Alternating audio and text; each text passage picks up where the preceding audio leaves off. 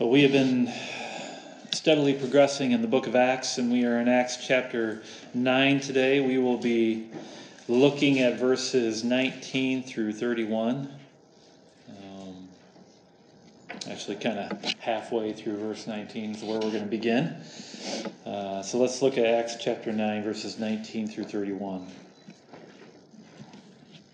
For some days he was with the disciples at Damascus. And immediately he proclaimed Jesus in the synagogue, saying, "He is the Son of God." And all who heard him were amazed and said, Is this the man who made havoc? Is this not the man who made havoc in Jerusalem of those who called upon this name? And has he not come here for this purpose, to bring them bound before the chief priests? But Saul increased all the more in strength and confounded the Jews who lived in Damascus, by proving that Jesus was the Christ. When many days had passed, the Jews plotted to kill him, but their plot became known to Saul. They were watching the gates day and night in order to kill him. But his disciples took him by night and let him down through an opening in the wall, lowering him in a basket. And when he had come to Jerusalem, he attempted to join the disciples, and they were all afraid of him, for they did not believe that he was a disciple. But Barnabas took him and brought him to the apostles and declared to them how on the road he had seen the Lord, who spoke to him, and how at Damascus he had preached boldly in the name of Jesus. So he went in and out among them at Jerusalem, preaching boldly in the name of the Lord. And he spoke and disputed against the Hellenists. But they were seeking to kill him. And when the brothers learned of this, they brought him down to Caesarea and sent him off to Tarsus. So the church throughout all Judea and Galilee and Samaria had peace and was being built up, and walking in the fear of the Lord and in the comfort of the Holy Spirit, it multiplied. Thus ends our reading of God's transforming word. May all who hear it find that they are a new creation in Christ. What is salvation? I mean, what really happens when Jesus rescues a person from their sins? Often in the church we tend to focus on what Jesus gets us out of, do we not? Namely hell, right? Or God's judgment. That those who turn from their sins and trust in him won't have to suffer in that lake of fire, but will get to spend eternity in the new heavens and the new earth. And this is true. And this is good. And we should be spreading this message. But what we don't talk enough about is about who is going to be there in that new heavens and new earth. We don't talk enough about spending an eternity in the presence of God, nor about what that requires. You see, the gospel isn't just that Jesus died for our sins and then that's it. No, that's just the beginning.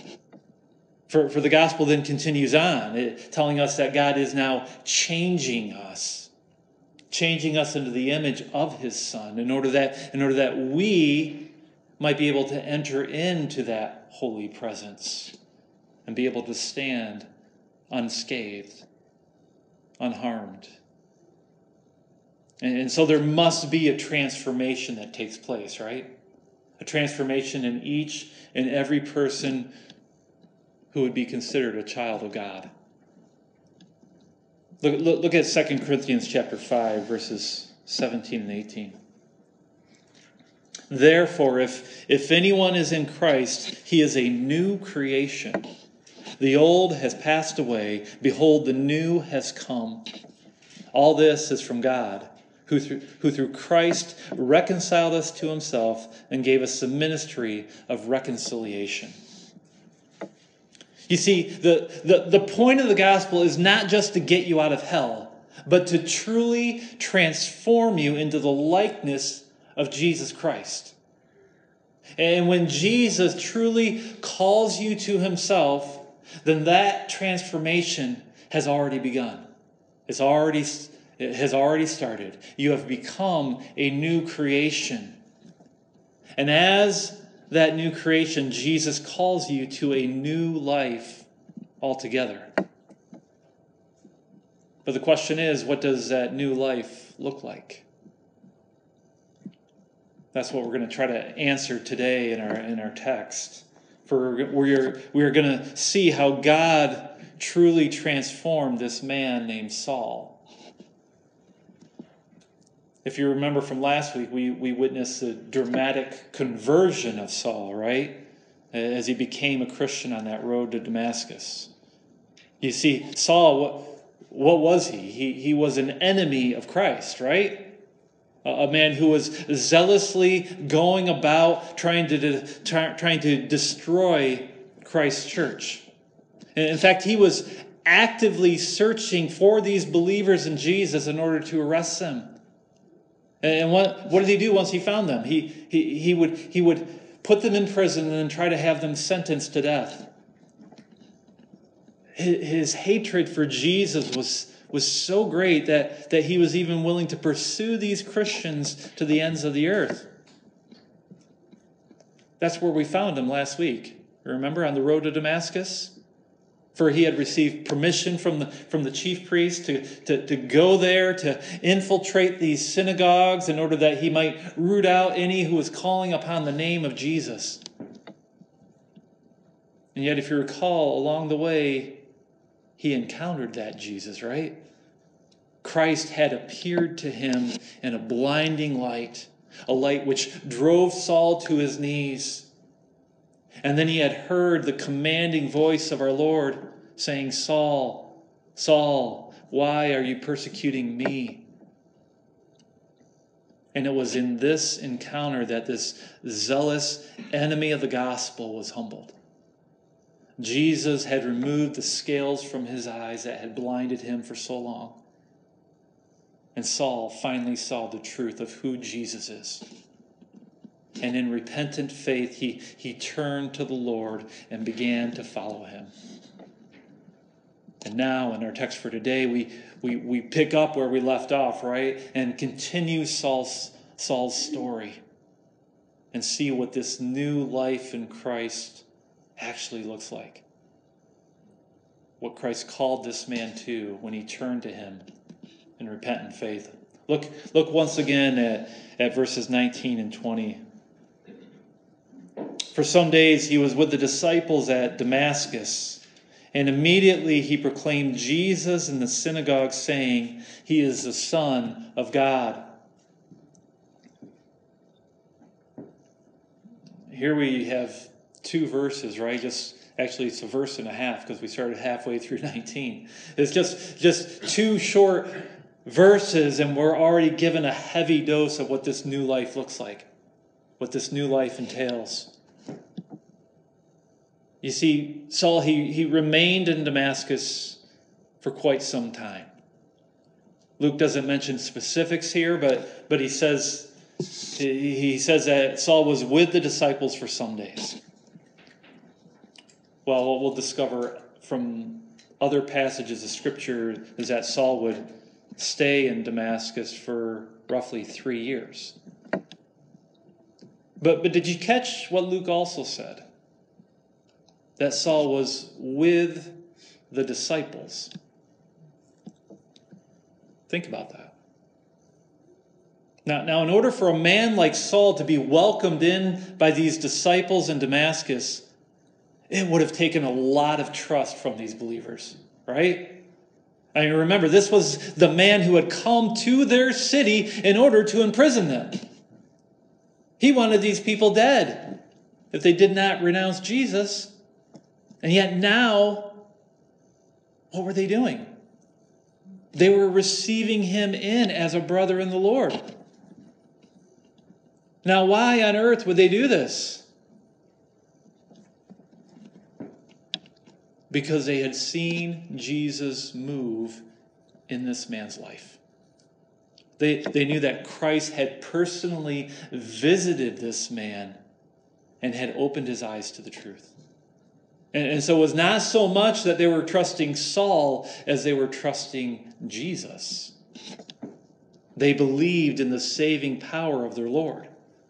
They knew that he had the ability to transform even a man like Saul, one who was vehemently opposed to Jesus.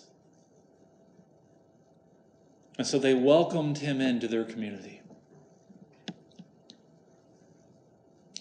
Well, let's turn the tables real quick. Let's consider this from Saul's perspective. Now, how difficult would it have been for him to go to these people? Not only seeking their forgiveness, but also their acceptance. And yet this is exactly what he did. Again, I ask the question, why? Why would Saul do this? Why would he seek out this new family? Because Saul understood that this new life that he had in Christ meant that he now belonged to a new family. And that is the first change that we see in this new life calling of Saul, that Christ had called him into a new community. And this is what Christ calls you to as well. For when you become a believer in Jesus, God welcomes you into his family. You become a brother. You become a sister to all those who also believe. My family and I, we've moved around a lot over the years. We lived in Ann Arbor.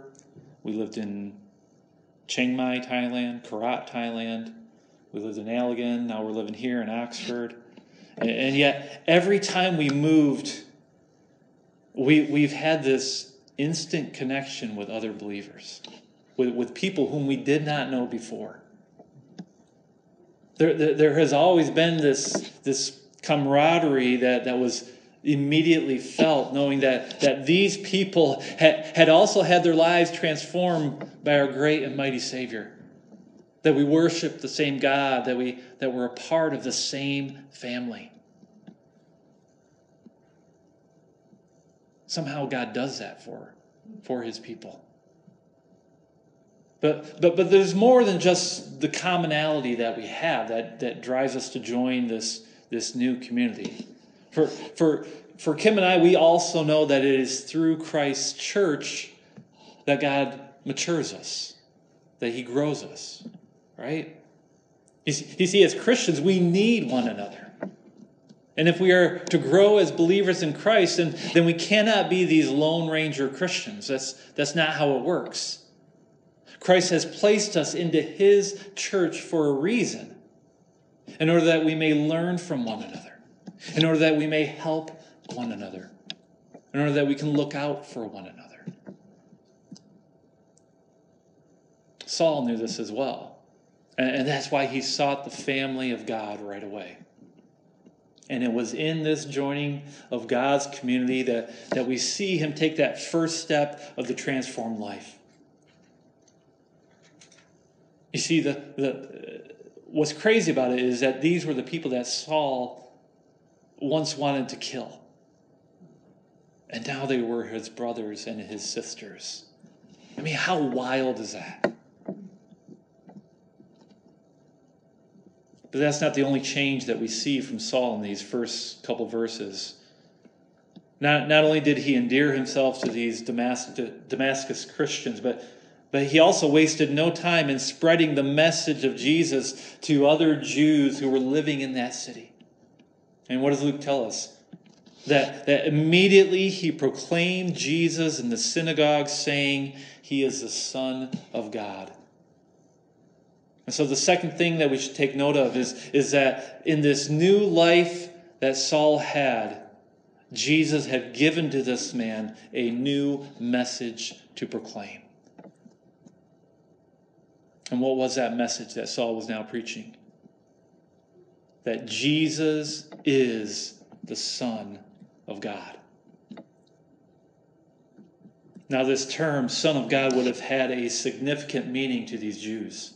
For embedded within this title is the notion that Jesus is the Messiah. But more than that, it is describing Jesus, his relationship to the Father. Not necessarily on a biological level, but in terms of how a son is submissive to his father, always doing his Father's will. And yet when Saul used this term in connection with the gospel message, it would have meant even more than just a submissiveness, for it would have also spoken to Jesus' godly nature. Basically, Saul was now sharing the gospel message to the people of Damascus, proving that Jesus is God in human flesh, and that he had come to rescue them from their sins through his atoning sacrifice upon the cross. He was sharing the gospel, right? This is the good news of Jesus. And this was Saul's new message. Quite different, wouldn't you say, from the message Saul used to preach? That Jesus was both a liar and a false prophet. That you should renounce him if you want to live. I mean, that was his old message. Exact opposite. True transformation.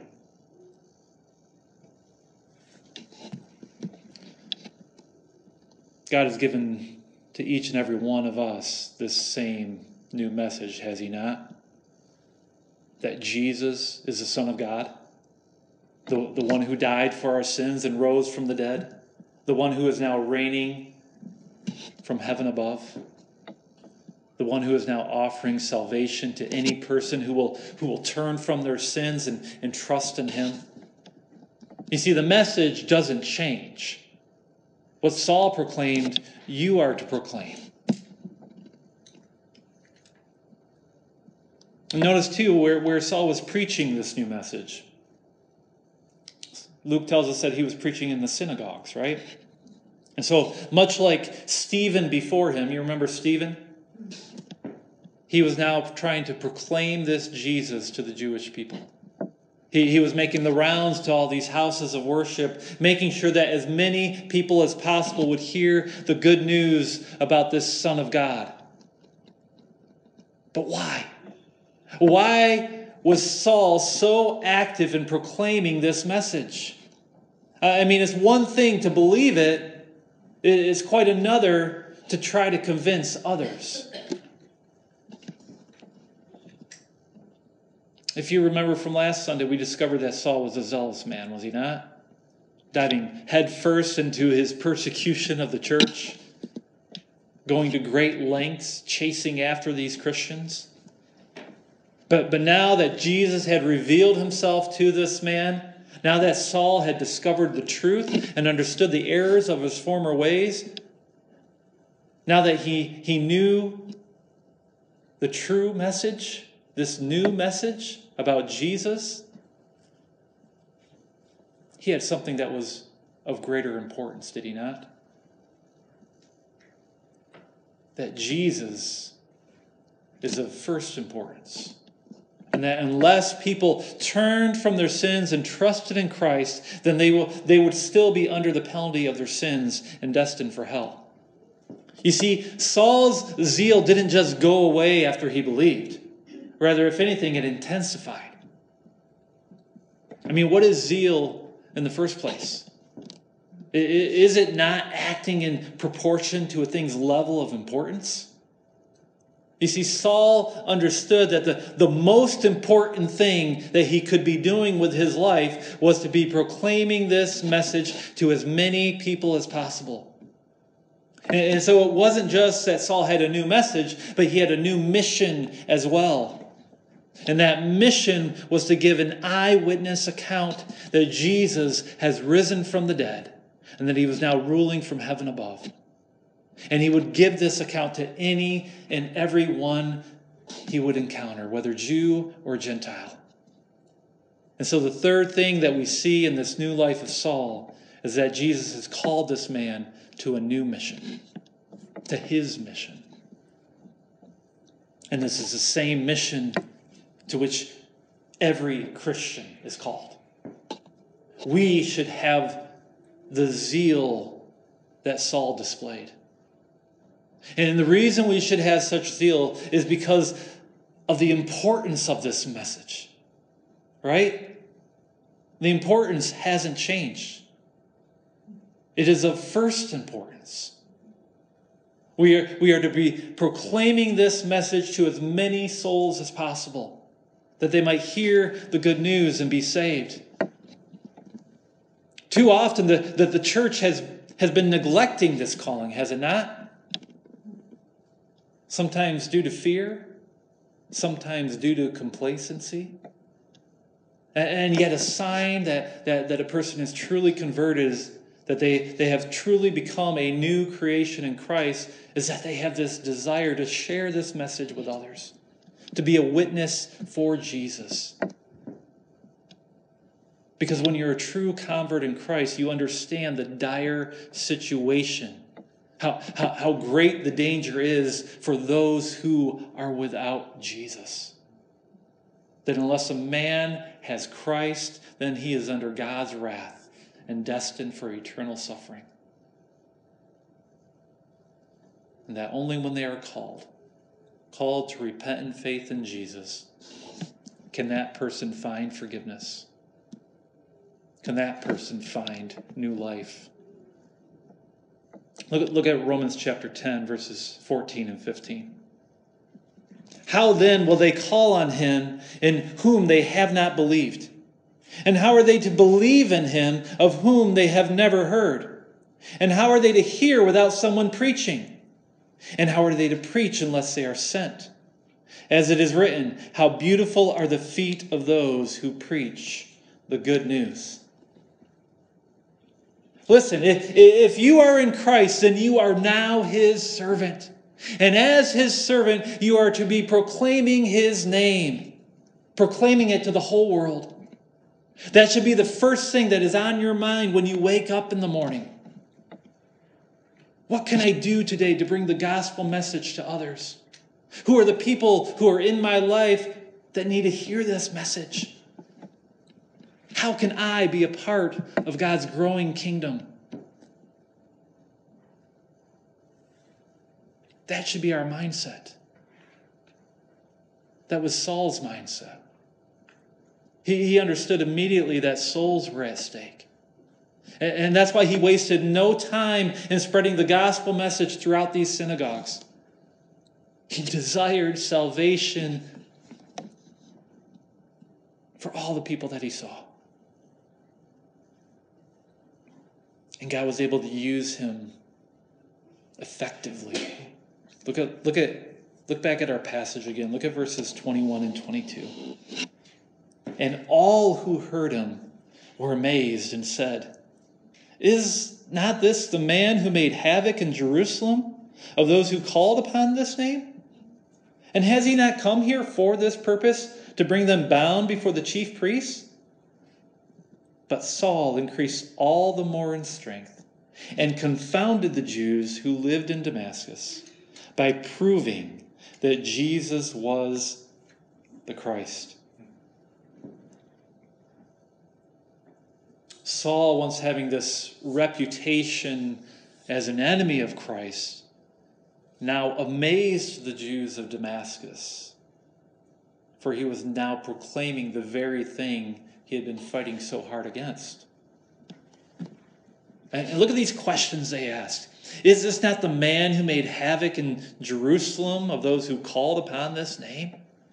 And has he not come here for this purpose, to bring them bound before the chief priests? Yes, and yes, it's exactly who he is. But Christ had changed this man's heart in an instant. And this had become evident even to those who were not believers. No longer was he Christ's enemy, rather he was Christ's greatest advocate. And as his advocate, he had confounded the Jews through his irrefutable argumentation. He was proving to these folks that Jesus was the Christ. You see, Paul had some advantages. As a trained Pharisee, he knew his Old Testament inside and out.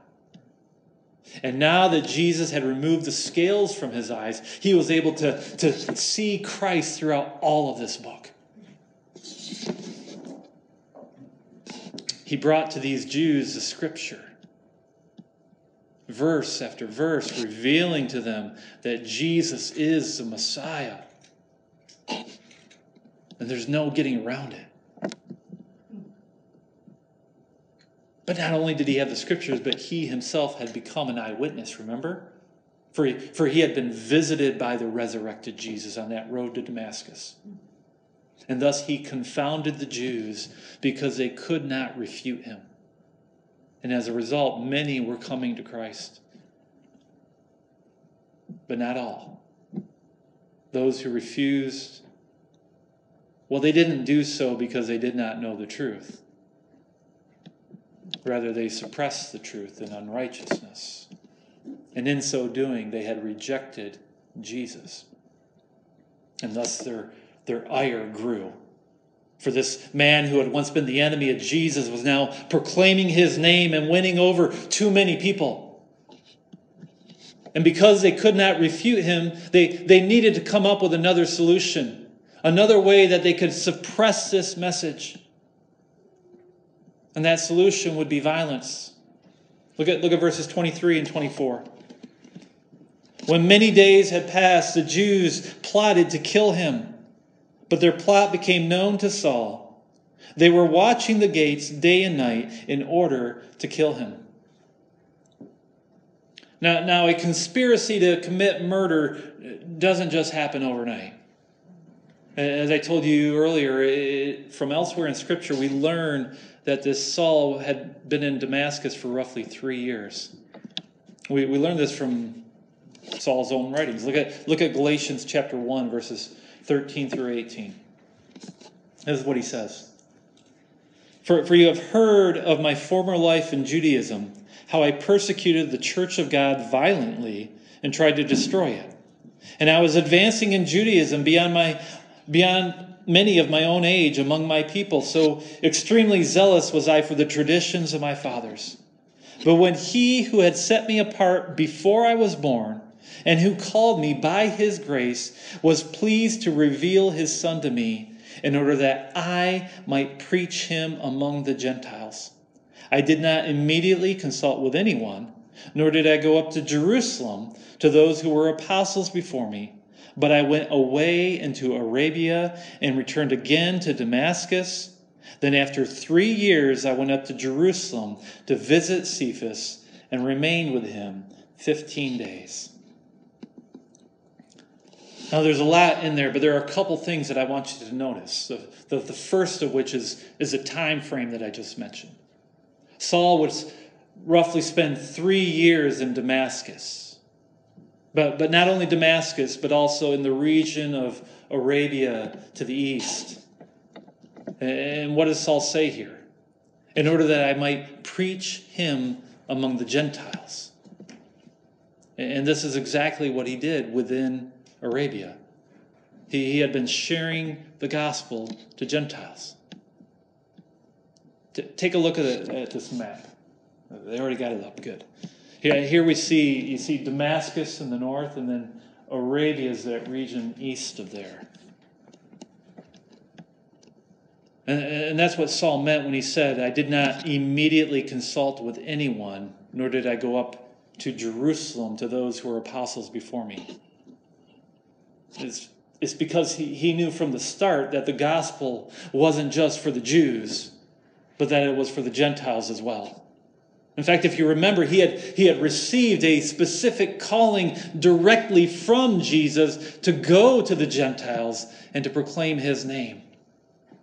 And so he didn't need the apostles' blessings, for he had already had the approval from Jesus himself. All this to say is that we already see in Saul's life that he was taking up this calling of a missionary's life. For he was traveling into these towns, into Arabia that were east of Damascus, preaching the good news that Jesus is the Son of God. And yet this preaching didn't only create converts, but it created enemies as well.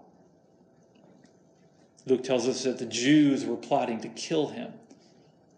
But it wasn't just the Jews. Look at 2 Corinthians 11, verses 32 and 33. Again, these are Saul's words. He says this: "At Damascus, the governor under King Aretas was guarding the city of Damascus in order to seize me. But I was let down in a basket through a window in the wall and escaped his hand." And so this King Aretas, he was the king of Arabia. And it was one of Aretas' governors who was conspiring with these Jews. And so this plot to kill Saul went up to the highest levels, even as high as the governor of that region. And what did they want? They wanted Saul dead. So the fourth thing that we see in this new life of Saul is that Jesus had called this man to a life of suffering and persecution.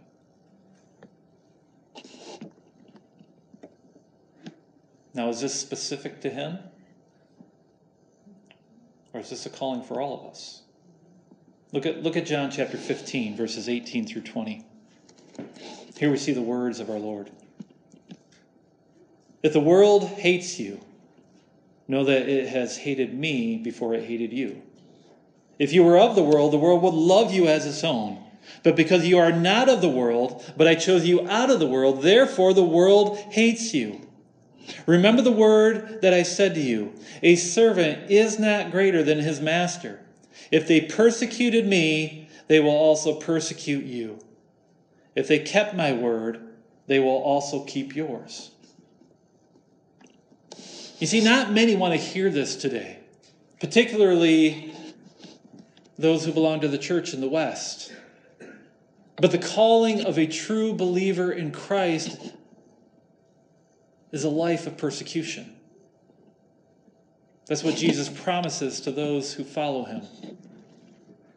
Listen, I don't care where you are in the world today. If you're going to proclaim that Jesus is the Son of God, well, then you're going to create enemies.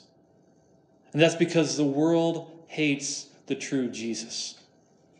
And so if you're going to fulfill the one calling, the calling of proclaiming this new message, then it will most certainly lead to this other calling, the calling to a life of suffering and persecution.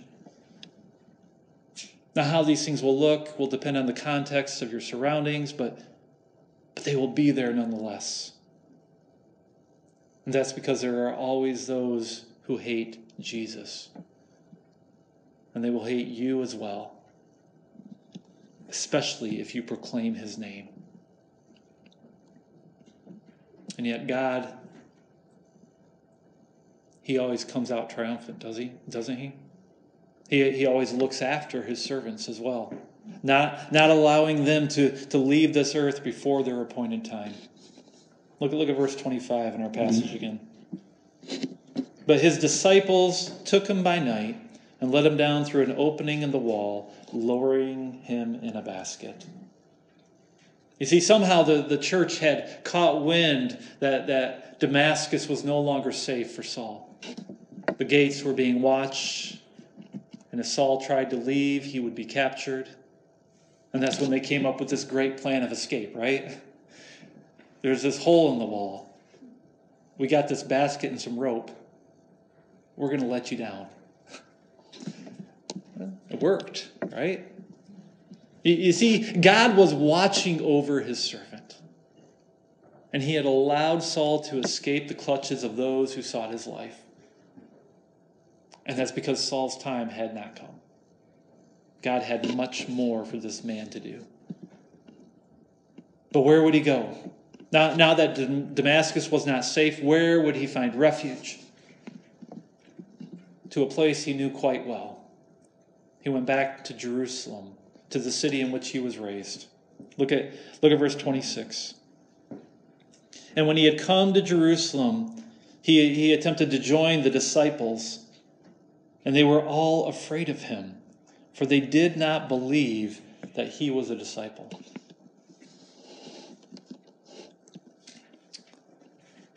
3 years had passed and Saul set out to destroy the church. And now that he returned a changed man, he found other challenges, right? Yes, he was a believer in Christ, but not only a believer, but he was also an eyewitness of the resurrection. And more than that, he had become a co-laborer in the gospel, zealously proclaiming the name of Jesus. And yet when he attempted to join the disciples in Jerusalem, well, they were not quite as trusting as the disciples in Damascus. And there's good reason behind that. You see, these believers remembered all too well the amount of misery, the amount of grief that Saul had brought upon them. I mean, they were the ones who experienced it firsthand, were they not? Unlike those in Damascus who actually never faced Saul's wrath, these disciples in Jerusalem suffered great loss because of him. And many of them had been put in prison because Saul arrested them. They had friends and relatives who had probably been killed with his approval. And so, yes, these Christians had good reason to be afraid of this man and to not trust him. And even though they had heard the reports, even though they heard about his conversion, they did not believe that it was real. And so they rejected him. And yet there was one man who did believe. One man who stuck his neck out for this Saul. A man named Barnabas. Look at the next verse. Look at verse 27.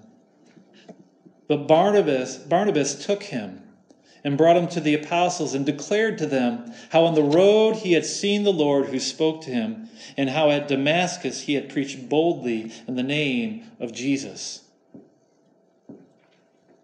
Now, we've seen this Barnabas before, have we not? This son of encouragement. Remember, he was the one who had sold that piece of property and laid all of the proceeds at the apostles' feet.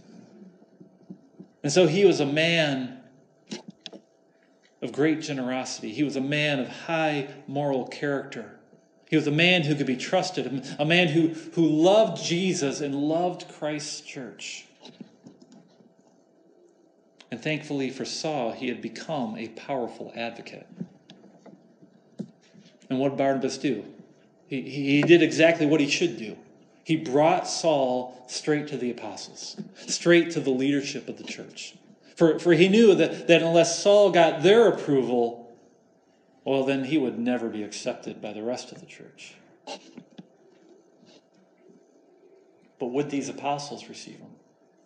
Would they take him in as a brother? Look at verse 28. So he went in and out among them at Jerusalem, preaching boldly in the name of the Lord.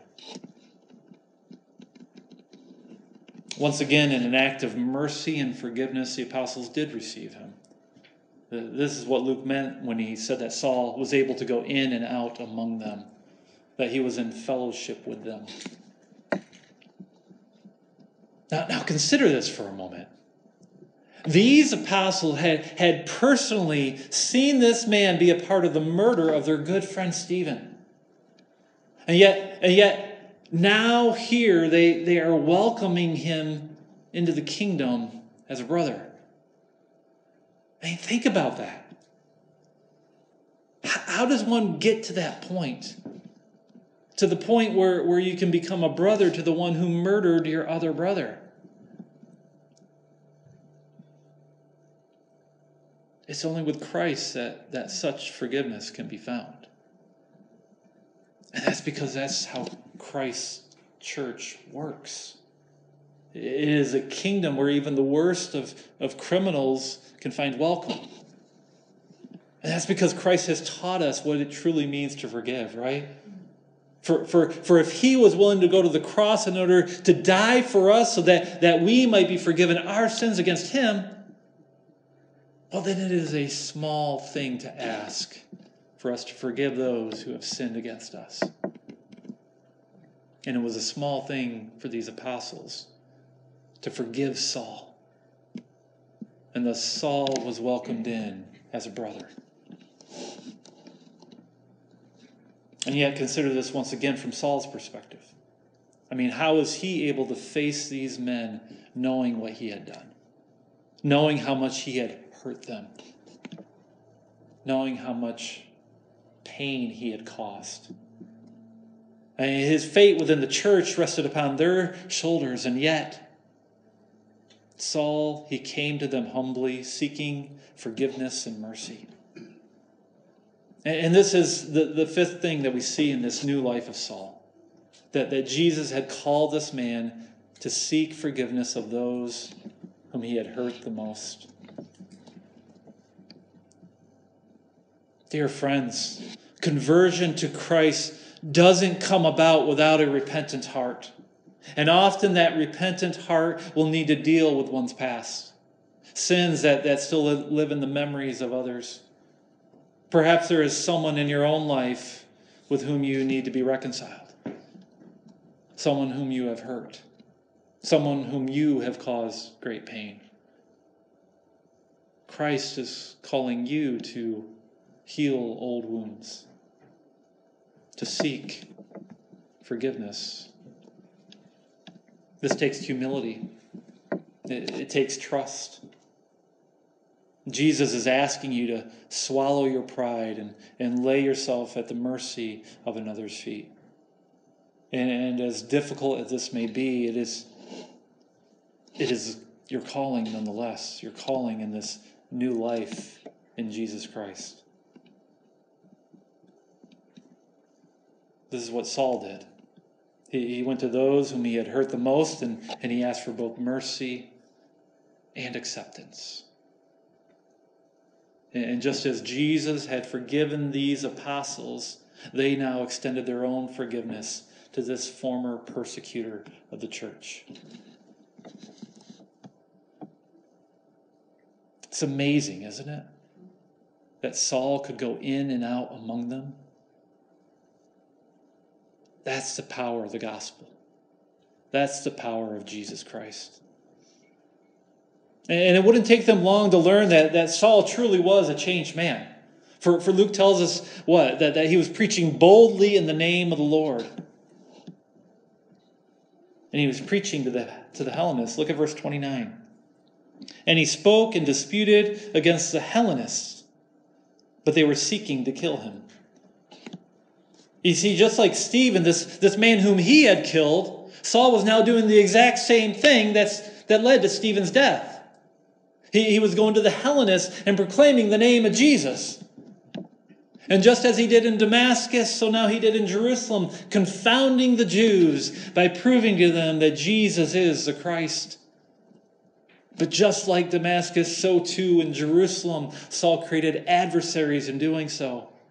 So effective was his evangelism that the enemies of Jesus wanted to do him in. Perhaps they would do to him what he did to Stephen.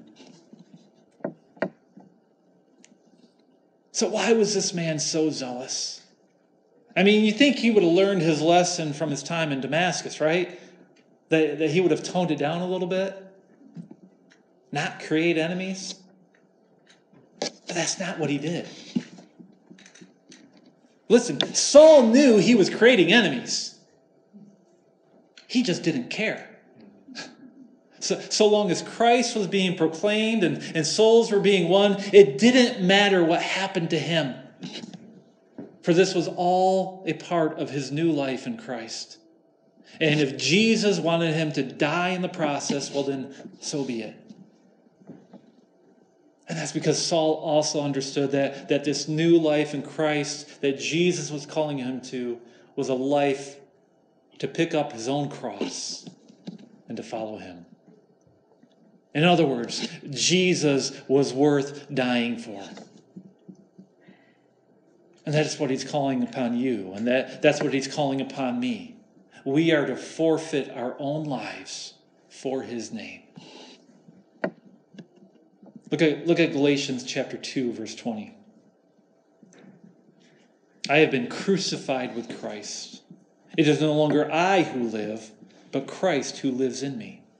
And the life I now live in the flesh, I live by faith in the Son of God, who loved me and gave himself for me. Dear friends, do you understand that your life is not your own? That you belong to Christ? That you are to pick up your cross and you are to go where He leads. And if He chooses for you to die in the process, then so be it. So long as His name is proclaimed and souls are won to His kingdom. That is His calling upon each and every one of us. Saul understood this. And if it was his time, then he would go down in the joy of the Lord, knowing that he had served his king faithfully, this one who loved him and gave himself up for him. But it wasn't Saul's time, at least not yet. Look at verse 30. And when the brothers learned this, they brought him down to Caesarea and sent him off to Tarsus. Just as in Damascus, so too in Jerusalem, the church learned of this plot to kill Saul. And just as before, Saul left the city in order to further the gospel message in other regions of the world. And where would he go? To the place of his birth, to Tarsus, to spread the message there. And yet, even though there was this hostility towards Saul, for the most part, God had granted to His church a reprieve from these persecutions. Look at our last verse. Look at verse 31. I find this last verse amazing. So the church throughout all Judea and Galilee and Samaria had peace and was being built up. And walking in the fear of the Lord and in the comfort of the Holy Spirit, it multiplied. It had peace. I can't help but wonder if this time of peace came about because one of their greatest enemies was now living a new life. That he now belonged to a new family. That he now believed a new message. That he now was embarking on a new mission. That he was now experiencing firsthand a life under the threat of persecution. That he now found forgiveness from those whom he had persecuted in the past. That he was now taking up his own cross and following Jesus. And so, yes, the church had found peace, and it was being built up. It was multiplying. And all because of a transformed life. And God can do the same thing today. He is calling you to this new life in Him. So let us walk in the fear of the Lord and in the comfort of the Holy Spirit. Let's pray. Father, we come to you now humbled by your word. We confess that this new life that we find in you often seems difficult and challenging, that we don't always have the zealous fervor of your servant Saul. And that is why we need your Holy Spirit, that you might transform our hearts, helping us to live this new life that you've called us to. Help us to be the new creation that you've made us into. Help us to prioritize your family. Help us to prioritize your message. Help us to prioritize your mission. Help us to prioritize your call to suffer. Help us to prioritize the seeking of forgiveness of those whom we have hurt. And most of all, help us to prioritize the taking up of our own cross as we follow your Son wherever he may lead. We pray this in Jesus' name.